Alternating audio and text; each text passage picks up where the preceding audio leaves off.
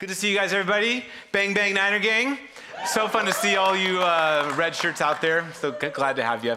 Hey, I don't know, have you guys ever taken Strengths Finders? That's like one of the things in your world. Like, I think what's so fun is figuring out what are you great at and then get after it, right?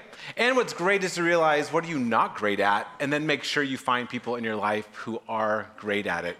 And one of the things I'm not great at is expressing my emotions well. And I'm growing in that. But you know who is great at that? Is Pastor Jeff. Is that right? Dude, Pastor Jeff, I'm just going to brag on him for a minute. He is the most inspiring human being on the planet. And what's so fun is we are so blessed because on a Sunday morning, right, the way that he helps us, our hearts come alive with who Jesus is like what God made him to do. He loves it. And listen, I've known Jeff for, a long time now, coming close to 2 decades. And for the first 10 years, I'm super like, whoa, like this is really hard to get near Jeff because he's so passionate. He loves Jesus so much. And I'm like, there's like this aura around him. And I'm like trying to get in there all the time because I want to understand how do you have such huge passion around Jesus? And what's great is he leverages that gift for the church, which is super fun. But the more you get to know Jeff, you realize he's passionate about everything, right? This is the best cup of coffee ever. If he gets stuck, if his flight gets canceled, he's like, this is the best adventure ever. Like every single thing is like the most inspiring thing. And when we first started working together almost 20 years ago, he would talk about, I love running. I love long running. Long running is God's gift. It is the most incredible thing. And listen, I was like 31. I was like a Cheeto fingers, youth pastor who the most exercise I ever did was like playing Nintendo track and field, rubbing the buttons as fast as I can. But Jeff spoke about running in such a way that I'm like, I'm going to be a runner. I am going to be a runner. And so I went out by myself and I ran and I died. Because running sucks. Like, it's the worst thing ever. And so I come in, I talk to Jeff, I go in his office, I'm like, hey, the way you talked about it is not how I experienced this at all. And what you don't realize is for as warm-hearted and as inspiring as Jeff is, the truth is he's actually the Mandalorian. I don't know if you've ever seen this show, but the Mandalorian has such a hardcore code of ethics. And whatever happens is whenever he starts living his life, whenever he starts doing the code of ethics, he goes, this is the way. You ever see on the show, right? This is the way, whenever something happens. And so I go in his office and I complain to Jeff. I'm like, dude, this was not inspiring at all. He's like, well, this is not the way. And he says, come to my office, opens up his spreadsheets, opens up all of his the way. And he says, this is how you do it. And you run nice and slowly. I'm like, but this is so embarrassing to run slowly. He's like, no, this is the way. And so I'd run very slowly. And then we'd get to talk, and once a week we'd go on these runs together, and we'd run so slowly, and I'd feel all insecure and all bad about it. And he's like, no, this is the way. And we ended up getting an hour, right, of just visiting and being together. And then I remember this one time I go out on this big old fat run out on Tomales Point. Because Jeff explains is the beauty of running through the elk, the Thule elk, and you get to the point and the ocean and God's spirit. And I'm like, I'm doing that thing. And so I go out there, and there is this massive hill, like the most incredible mountain of all time. And I'm like, what am I going to do? But in my mind, I'm like, Jeff's older than me, and Jeff can run this. Then I better run this thing. And so I run up this hill in the sand, and I'm dying. And I come back, and I'm like, dude, again, all you do is talk about how inspiring something is, and this is the worst thing ever. He's like, that is not the way. You're supposed to walk up hills. This is the way. Changed my life. So for years now, this is the way. And what I love about Jeff the most is, for as inspiring as he is, there's actually a method to all of his madness. And I bring that up because I think what happens in our walk with God, we take our spirituality and we make it this mystery that only special people can have access to. And we all wire differently. We all engage God differently. And so it feels like this mysterious thing that only a few people will have this inner touch with. But the reality is that there is a way. Jesus was the ultimate Mandalorian. He's like, no, there is a way. It's not rocket science. In fact, it's very simple. You run at a very slow pace. You walk up the hills. These are the things. And when you do those things, you actually grow in your walk with God, and you live this transformed life, and you are part of being part of the kingdom of God. And that's what we're going to talk about this morning as we wrap up this series about the gospel, which is so, so good. And I hope that you understand that we cannot believe how much God loves us, how much he cares about us, how much he's transformed us. And not only has he done that for us, he now wants us to give away our stories, right? Our community, our gifts and our resources, our love. And today he actually also wants us to give away the way. Because this connection with God, God's love for us, and the way of God is not a mysterious thing that only special people get. This walk with God is a thing for all of us to get to. So we're going to take a look at the very end of Jesus' ministry. I mean, the end, right? This is Matthew chapter 28. Jesus is born, he lives, he preaches, he makes Pharisees mad at him, he rolls over tables, he ultimately dies and rises again. And then he does the ministry, even in his resurrected body. And then he gets ready to go to be with God in eternity in heaven. And he leaves the apostles, the disciples, with this. It says, then Jesus came to them and said, all authority in heaven and on earth has been given to me. Now therefore, go and make disciples of all nations, baptizing them in the name of the Father and the Son and the Holy Spirit, teaching them to obey everything that I've commanded you, and surely I will be with you always, even till the end of the age. Jesus, the incarnate Son of God, the most inspiring, supernatural, mesmerizing human being on the planet, goes, hey, what I did, who I am, I want you to do. I want you to go and make disciples. Just like I made you to be my disciples, I want you to go and make disciples. And so he just fully demystifies it. And so if we want to recognize, we want to share the way, then we need to take this like unconscious things that we do and make them conscious so that we can actually know what are the things that we need to do to grow in our walk with God. But even more importantly, we need to know what those things are so that we can share those things with others. Because what a crime it would be is if people were just inspired by us or were thankful for us or the things that we got to do and be used by God. And they're like, well, that's cool, but we never help them connect the dots. No, it's not like a special thing. It's not because I'm a great person. It's not anything other than I am a follower of Christ and I am following the way, okay? So the first thing to do is let's just take a look at Jesus. And there's a couple different discipleship books who've used this same blessing. I went down this rabbit hole on the internet. I couldn't find the exact where it came from, but enough people use it that I'm going to at least draft behind them. But there's this Jewish blessing. It says this, may you be covered with the dust of your rabbi.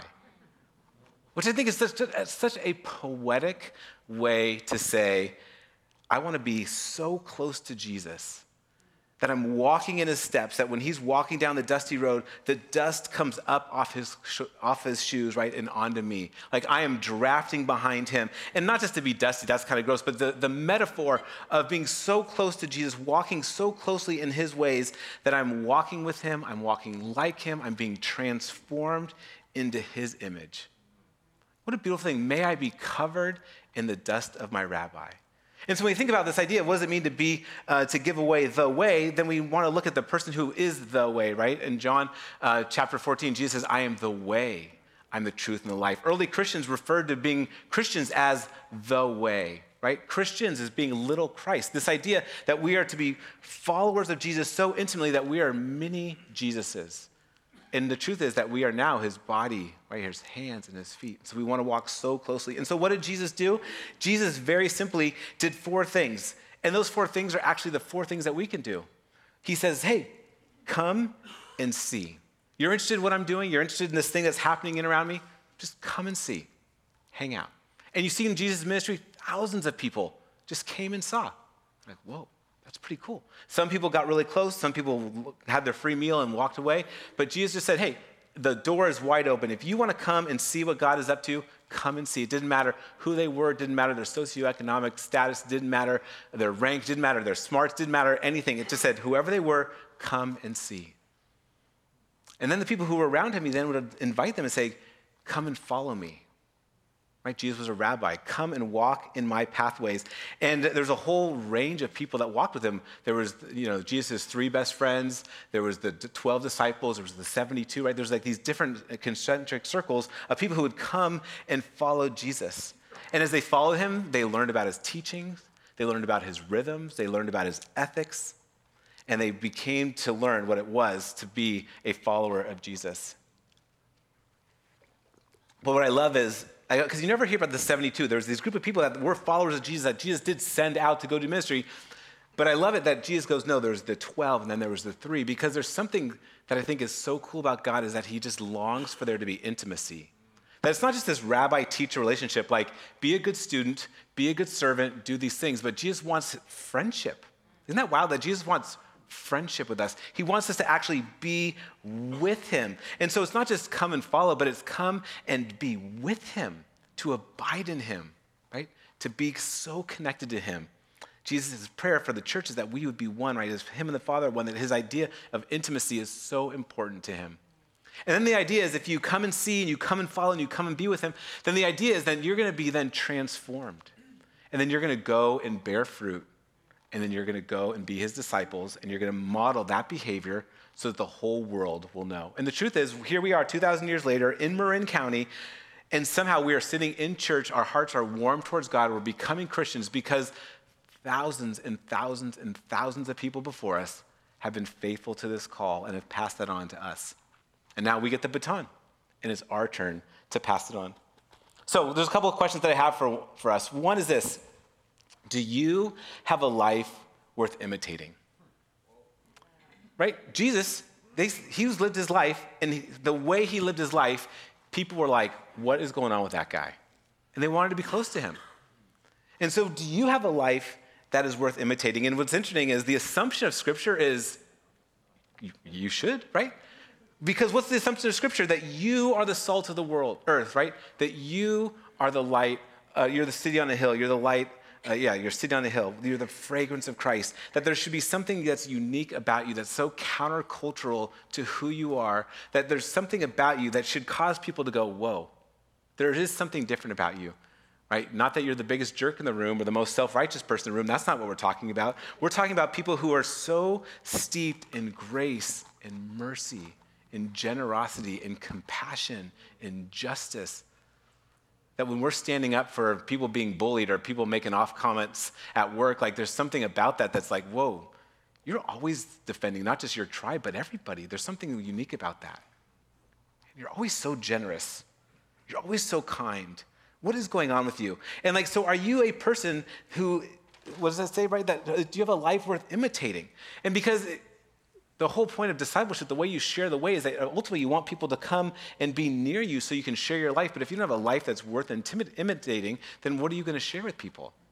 And what I love is, our church is jam-packed full of people whose lives are worth imitating. So if you're like, I'm not so sure if my life is, then the best part is, well, then the next step is we'll find somebody whose life is worth imitating and get to know them. My son, he's in college, he's trying to figure out what kind of life he wants to live, and he definitely knows he does not want to be a pastor. I'm like, okay, great, but that's my lane. I don't know anything else, right? And so last year, senior year, I'm like, hey, Noah, I want you to pick 4 guys whose lives you respect. Take them out to lunch and just ask them about their lives. And he did. I was actually super surprised. And he did. And he took these guys out. And how cool that 3 of those guys are guys in our church. And they got to talk about their business, their process, their degrees, how God informed them, how God changed them. And it was like this pathway because he got to go, oh, you're who I want to be like. Help me get there. And how cool, our church is jam-packed full of them. George, right here, first row. Hillary, right here, first row. I could just go every single row. There are people whose lives are worth imitating. So, is your life worth imitating? And if it's not worth imitating, find somebody whose is. And now here's the big part. Well, like I mentioned earlier, we have this unconscious competency where we go, I've just been going to church and I pray and I do things and somehow God just changed me. But the truth is you have been doing things. And if you're not sure what you're doing, then how do you pass on those things to other people? You have to take the unconscious competency and actually make it conscious. And so the question is, do you have a plan that can be imitated? So not only do you have a life that needs to be imitated, but you also need to have a plan that can be imitated, right? Jeff is so inspiring, and he has all these things, but the truth is, if you want to make the best coffee, Jeff can sit you down for 2 hours and walk you through the plan to have the best coffee, right? But what happens is we go, oh, you make such good coffee, you're so inspired by it. Yeah, good luck out there, go figure it out. Oh, you want to be a runner? Yeah, good luck, go figure it out. Oh, you think this is cool, this Jesus thing? Oh, go figure it out. That is not helpful. And so what we want to do is we want to take a step back and go, do you have a plan that can be imitated? And the truth is, Christians have been doing this forever. We've talked about it forever as a church. We want to be people who have a rule of life, right? We want to have a Jesus-shaped life. We want part of our life to be centered on God and worship of him. Some of our life to be centered around being in community and with people. We want some of our life to be putting our life and faith into action and to think about how to do that. Right? There's spiritual disciplines like prayer and fasting and scripture reading, scripture memorization, giving, community. There's all these disciplines that go into creating a rule of life. Now, here's for a little bit of a commercial. Did you know this? On our website, under the resource page, there's a discipleship curriculum. And one of the things is a rule of life. And it actually walks you through a month-long process of how to come up with a rule of life. And a rule of life, helps you train yourself. It trains your body. It trains your soul so you can be these spiritual giants that God longs for us to be. But for this context, it actually is a life that can be imitated. It's a way and a pathway that you can communicate to somebody else very clearly, oh, how do you love God the way that you do? Oh, well, this is the music I listen to. This is what time I wake up. This is how I read scripture. This is how I journal, right? And then what's so fun is you get to pass it on, and then they get to try that on their own. And then what's so cool is that God is so generous and kind and complex that as we figured out, God graciously helps us find ways that actually work for us. So the things that work exactly for me aren't going to work for you, but there are the bare bones that we need to be on the way. So do you have a plan that can be imitated? And then third is this. Are you willing to walk with somebody to help them figure it out? Gosh, so we want to be spiritual giants. We want to be followers of Christ. We want to walk in the footsteps of Jesus and have his dust cover us. That's what we want. But the hard part is, are we willing then to also look back and invest our lives into somebody else? And there's this weird thing that's happening because none of us feel like spiritual giants. None of us feel like we have it all together. And so what's wild is now none of us feel like we can be people who can invest into others because you know my life. You know I don't have it all together. You know how my problems, my issues, and then we don't pass it on at all. But the reality is, we should always be passing on. There's always somebody who's more of a screw up than you. Don't worry, right? There's always somebody who is further behind in their walk with God with you. Right? And not in a judgmental way, but in a way that should give us hope, in a way that goes, oh my goodness, God has actually changed me. God has actually transformed me. All of those things that I have been doing, he has done this thing in me. And so while I want to always look forward to people who can continue to mentor me, who can continue to inspire me, who can continue to help me know Jesus in a deeper way, I'm going to miss it totally if I'm not also looking backwards and going, God, who have you put in my life?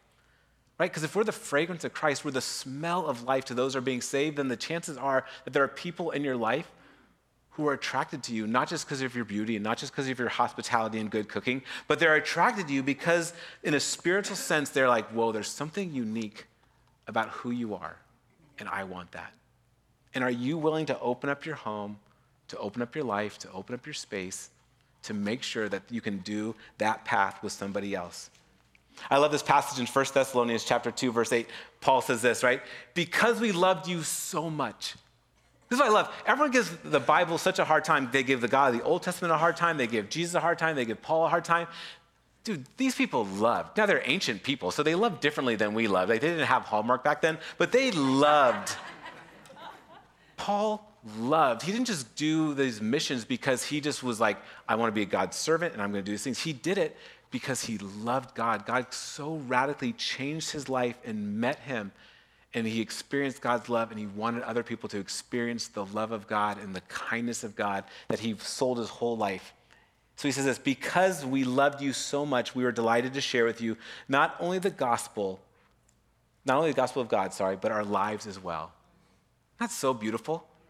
Because I think sometimes we think, I'm just going to share the gospel with you. Oh, I did it, checked. Oh, I'm just going to share this one thing with you. Oh, I prayed with you. But what a different thing to say, no, of course we want to share the gospel. Of course we want to share the good news. But how much more if we can actually share our lives? Because at the end of the day, that's what the whole gospel is about. The gospel, we're saved so that we can have an intimate relationship with God for all of eternity. We get to sit at the banquet table with God. That's the gospel. The gospel is that we get to be reconciled with one another so we can actually be in deep friendship with one another, right? So the gospel is not just an intellectual thing that you communicate with somebody. It is ultimately sharing our lives, giving a picture of heaven on earth as we share our lives with one another. Well, the people that I think do this the best is because these are the people who actually take formation seriously.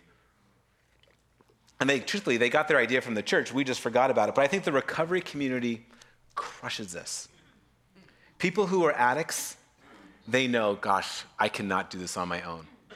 And people who are addicts and don't want to be addicts anymore, they look around and see, like they can pick each other out in a crowd. They go, oh, you used to be an addict. What's funny, I wasn't an addict, but all my addict friends were like, you used to be an addict. I'm like, and the truth is, if you know me, I'm like, yeah, I mean, I have some brokenness around that for sure. But they see and they can sense, and they go, oh, yep, you're it.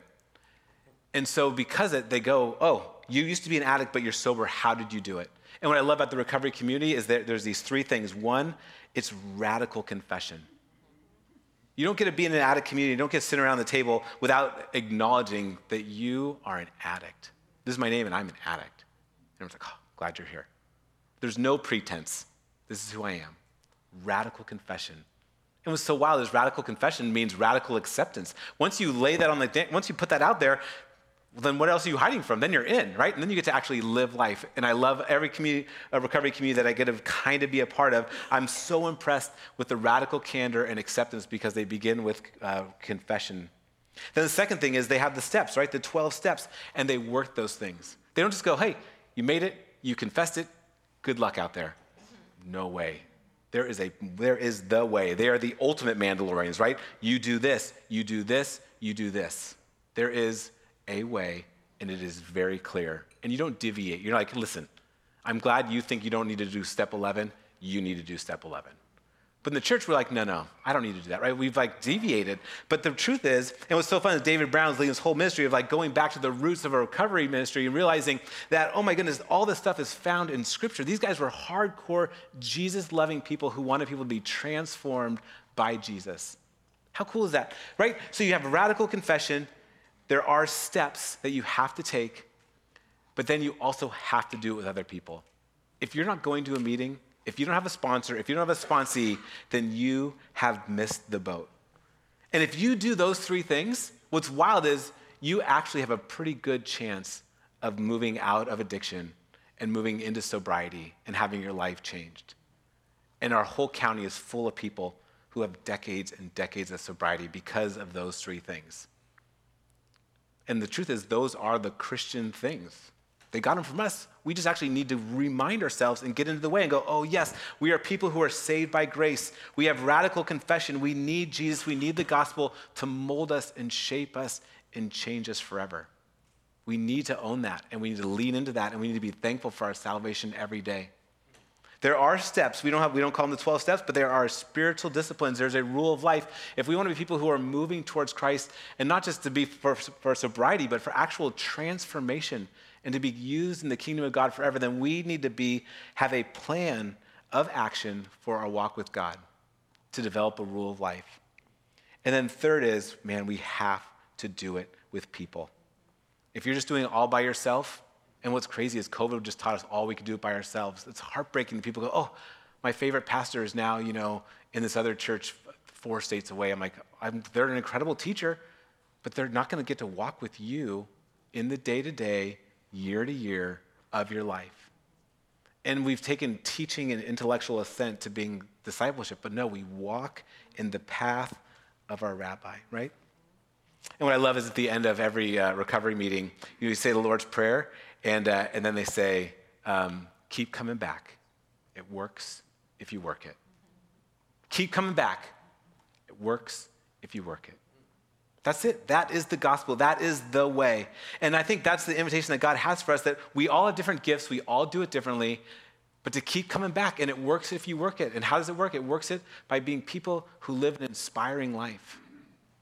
Not like somebody else, but like you, your best version, be the fragrance of Christ. Be inspiring. And when people want to understand what is unique and different about you, then you get to share that with other people, and that you get to share not just, oh, it's about this thing, it's about the gospel, but that you share the way with people. And then master's level is you invite people into your life. So here's the last question. Will you join us on mission to model this way to our county? Because the truth is, I love our church, I love our worship team, I love that we gather on a Sunday, and it's so good for my soul. to be together every Sunday to remind ourselves of the truth. But this is 1 hour out of 168 hours of the week. There's 167 other hours where you are out in the world, and you're out there for a purpose. God brought you to Marin. God brought you to your family. God brought you to your roommate. God brought you to your job, and you get to be the fragrance of Christ anywhere you are in Marin. And God wants to use you wherever you are in Marin. I love this passage in 1 Peter chapter 3, verse 16, which I feel like would be kind of like our theme as a church. If you could just, this is it. In your hearts, revere Christ as Lord.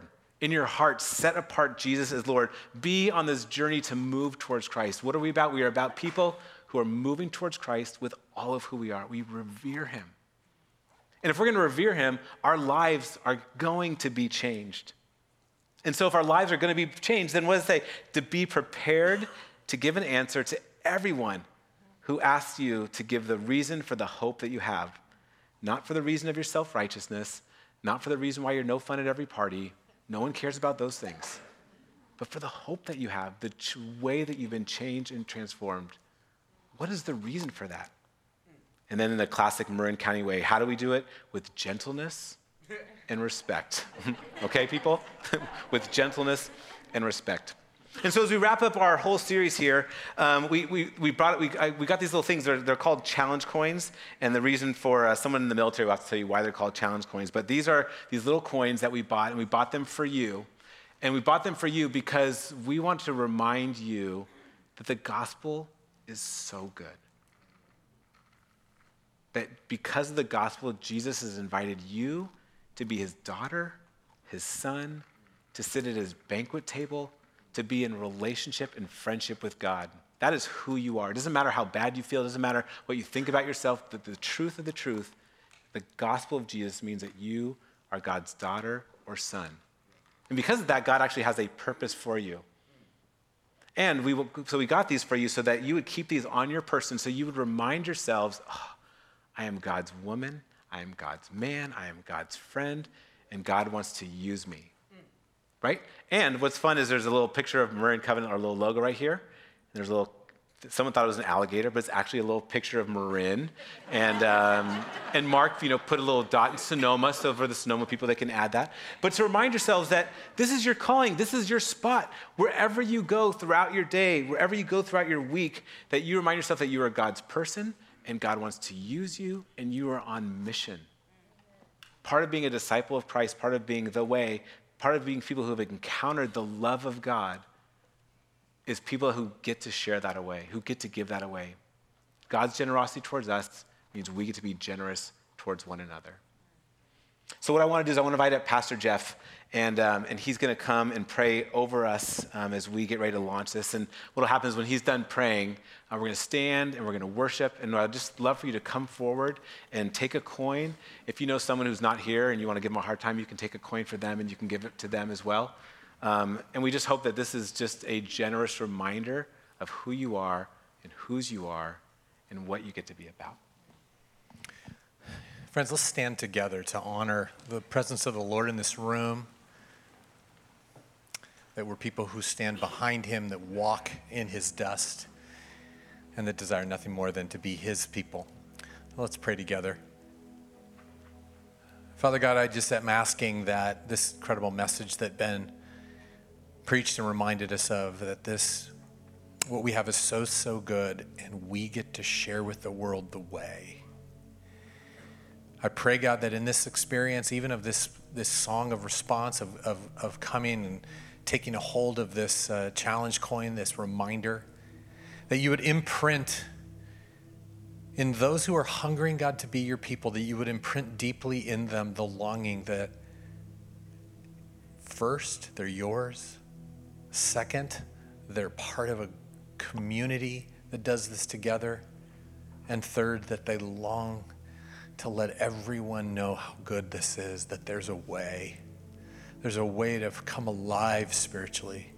There's a way to find Jesus, and because we found Jesus, to be reunited and reconciled and restored to a relationship with the God who made us. And so I pray, Father God, that this is an imprinting moment for us, not just a silly little ritual, but a moment where you capture our hearts and remind us to be your people. And what a joy that is. What freedom that is. I'm reminded that Jesus said that his yoke is easy. His burden is light. How can that be? It has to be because, God, you make a way for us to be your people in our way, according to who we are, right where we are, with love and with joy. That's light and easy and real. And so, God, meet us now as we come, grab a hold of one of these coins and give ourselves to being a light to the world. I pray this over our people in Jesus' name. Amen.